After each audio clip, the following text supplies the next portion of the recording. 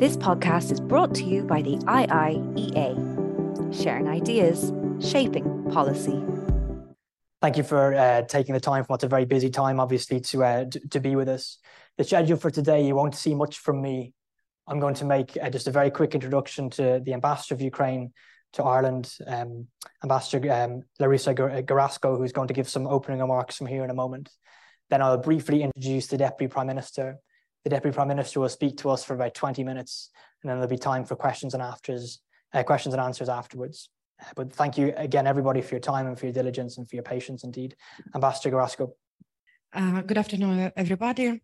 I am privileged to stand before you today at this important event organized by the Institute of International and European Affairs, and before the Deputy Prime Minister of Ukraine, Olga Stefanishyna, delivers a keynote address on the topic of post-invasion prospects for peace and integration.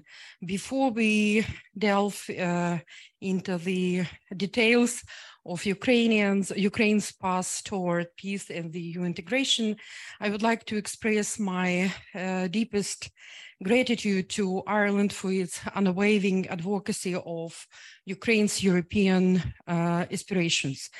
From the outset of the invasion, Ireland has stood firmly by our side, condemning the Russian aggression and affirming its commitment to Ukraine's sovereignty and territorial integrity. Your government, parliament, and the civil society have consistently advocated for Ukraine's EU membership, emphasizing the importance of peace, stability, and democracy in Europe. Ireland's support has helped amplify our voice within the European Union. This year, Ireland celebrates the 50th anniversary of its EU membership. Your journey toward EU membership stands as a shining example of the transformative power of European integration. Since joining the European Union, Ireland has experienced remarkable benefits across various sectors of society. The Irish economy has thrived, creating jobs and fostering economic growth.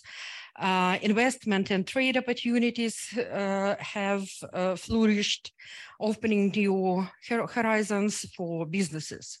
Ireland's voice on the global stage has grown stronger, and its citizens have enjoyed enhanced mobility and educational opportunities across the EU. These remarkable achievements serve as a beacon of hope for Ukraine as we fight for our European future. Furthermore, Ireland's expertise and lessons learned from its EU accession process offer valuable insights for Ukraine. Your nation's successful integration journey can guide us as we navigate the complexities of post-invasion reconstruction and our path to the full EU membership. I am happy that today Europe is united as never before in its support for Ukraine. Russia wages this war not only against Ukraine, it is also a war against democratic and European values, the European energy sector, and the European economy. It is a war against the future of Europe, a struggle of autocracy against democracy.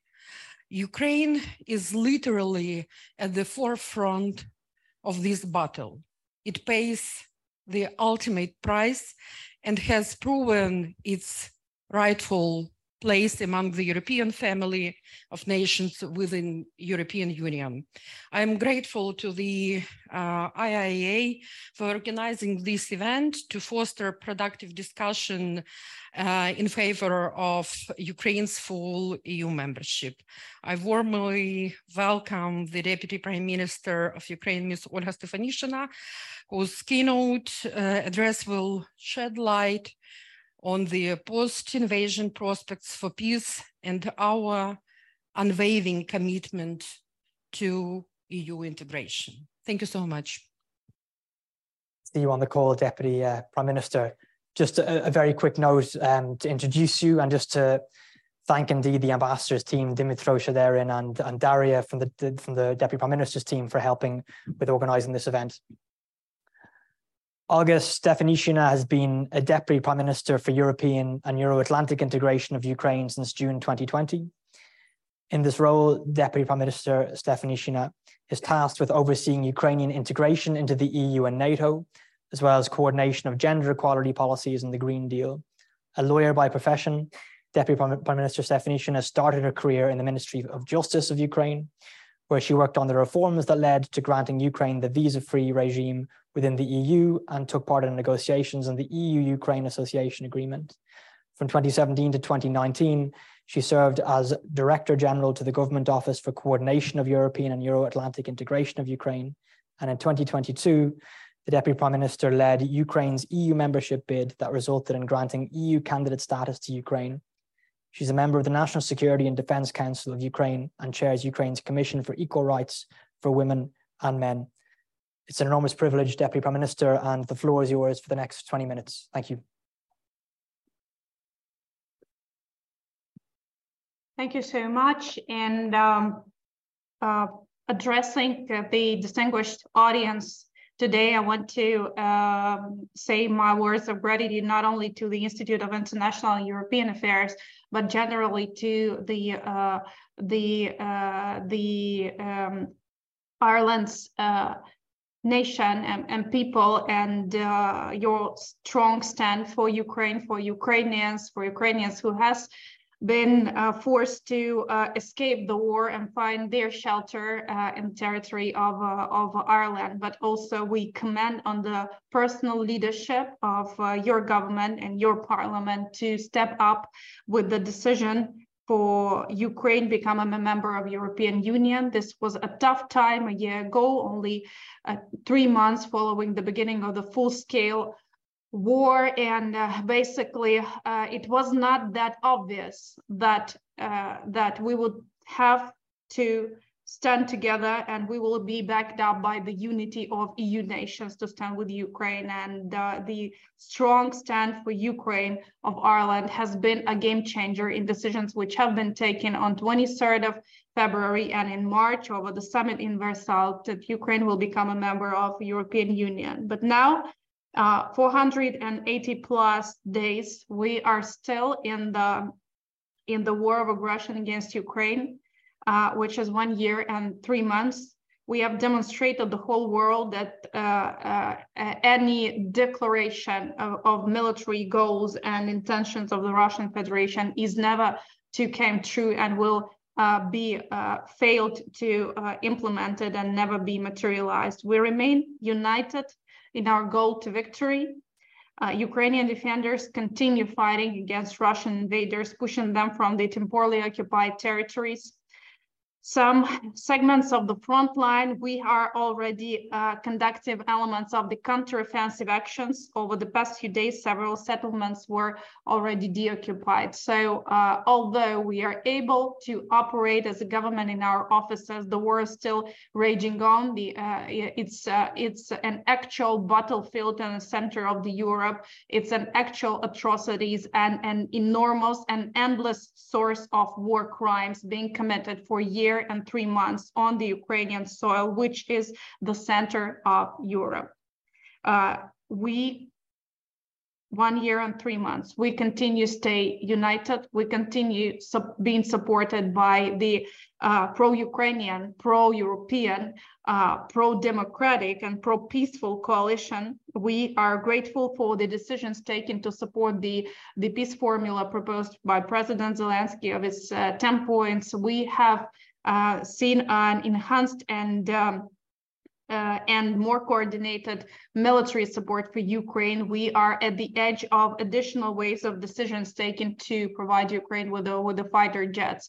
But we should not forget that at this moment, the war is far beyond the front line. It's also the war against civilian population. It's the war of genocide. It's the war launched by a country, leader of which has been subjected to arrest warrant by international court, criminal court, because of the forceful abduction of Ukrainian children, forceful displacement them to the territory of the Russian Federation. This is the war against people and Ukrainians. 1 year and 3 months, nothing has led to undermining our unity and stand for the victory, our resolve. And it's very important to understand that any politicians who would have to take a decision from the country which is not in war have to understand that our resolve is never evaporating until the end of the war. The very recent act of massive ecocide was conducted by Russian Federation by executing the explosion of the Kakhovska GAES.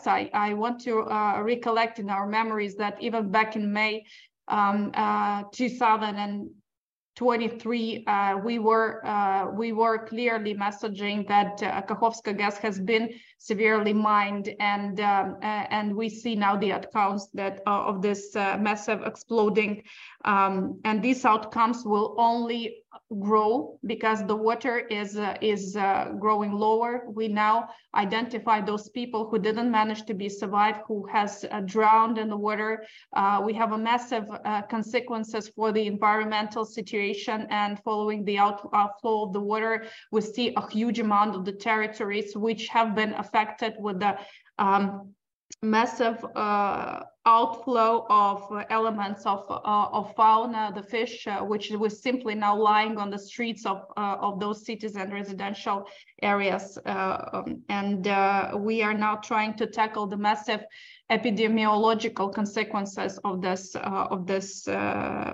time. And of course, it affects access to water. We have the shortages in water supplies for those areas on the south of Ukraine. And at this stage, we have just confirmed by our military intelligence information that basically the cooling mechanism of the Zaporizhzhia nuclear power plant has been mined by Russian Federation and the Russian armed forces, who are getting control over the Zaporizhzhia nuclear power plant. And with the absence of water in Kakhovska GAES, the disaster with the cooling system of the Zaporizhzhia nuclear power plant could have an extremely massive consequences from the territory of Ukraine spreading throughout the whole Europe. In that regard, we should understand that this disaster has no borders and will have prolonged aftermath, as Ukraine will not be able to produce food from the region for a pretty long time. This has been the most, the biggest source of agriculture production in Ukraine, including the harvest lost this year already. And it will be leading to even greater shortages of food in a long-term perspective. And recently, you must have seen that the big delegation from the African leaders has been in Ukraine. And this has been the issue of discussion, because it would definitely affect the functioning of the Green Corridor and the scope of procurement, and we can provide these regions which are also affected by the war started by Russian Federation, and now in these circumstances also by a massive ecocide conducted by Russian Federation as well. So we should not keep our focus out of this disaster and catastrophe, because every day, every week we get a new consequences which which would only be named additionally following the outflow of the water. In that regard, we understand that it's not only that the war goes beyond the borders of Ukraine from the environmental point of view, it's beyond the borders of Ukraine from the existential point of view. We have to understand that the ending of this war, the victory of Ukraine, would automatically mean the restoration of the security environment in Europe and the restoration of European security and forming new security architecture with the more resilient institutions, with the more resilient planning, and with more resolve to take the leadership in taking actions to defend the values, but not only following the values we're protecting right now. At this point, we also understand that not less important front is the front of transformations. We understand that we would not have time to hesitate after the war is over. We have to prepare ourselves for the victory now, as the government and the parliament are not the ones standing with the gun on the front line. Our armor and ammunition is the politics and the decisions that we can take to make victory closer. And in that regard, I want just to start by informing you that the decision taken by Ireland to support Ukraine's membership in European Union, to grant Ukraine the candidate status, was not taken in vain. We have done everything possible to make sure that your political will, your investment into leadership and decision process has been shown by commitment of Ukraine, has been proven by determination of reforms, and will be materialized in the hopefully decisions to start the accession talks. Over this year, we managed to unite our efforts and pass nearly 100 elements of legislation aligning us with the rules of EU single market, as basically EU has been the major source of exporting, with all the borders, including the Black Sea routes blocked. We have also accelerated our efforts in terms of political reforms and transformations. We have completed formation of all the judicial corps and will start the massive attestation of judges. We have nominated and selected through a transparent procedures the leaders of all the anti-corruption institutions who show already the first results of their operation. And we launched a massive competition, legislation setting up the massive competition for the judges of the Constitutional Court. And as you might have followed, if you're following Ukraine's reform agenda, we have received an opinion of the Venice Commission basically calling Ukraine to triple its efforts to tackle vested interests in politics and media, in economy of Ukraine. So we will be taking it as a commitment on our side, and we will be doing our best to make sure that by the end of the year, we are ending up with the political transformations and start actual implementation and get ourselves prepared for the accession talks. In that regard, it's very important that basically throughout the war, throughout the constant flow of information and data about massive atrocity, about every night missile attacks to the cities of Ukraine and murdered Ukrainians, children, civilians around Ukraine, we have taken our religion to survive despite of everything. We are staying operational and fully committed to do our work 24/7. We have never stopped to run the government, and you have seen it. You see it by even a number of accomplishments I've managed to show you here. And we of course count on geopolitical leadership, because now with the successes on the battlefield, we should be prepared for geopolitical decisions taken to set in stone the security in Europe by a stronger role of European Union in European security architecture, common defense procurement, common defense planning, but also on making a clear messages towards Ukraine's future in NATO. This decision should be politically taken now to make sure that no signals of weakness are sent to Russian Federation. Thank you so much. We'll be happy to participate in the discussion and also answer your questions. This podcast is brought to you by the IIEA, sharing ideas, shaping policy.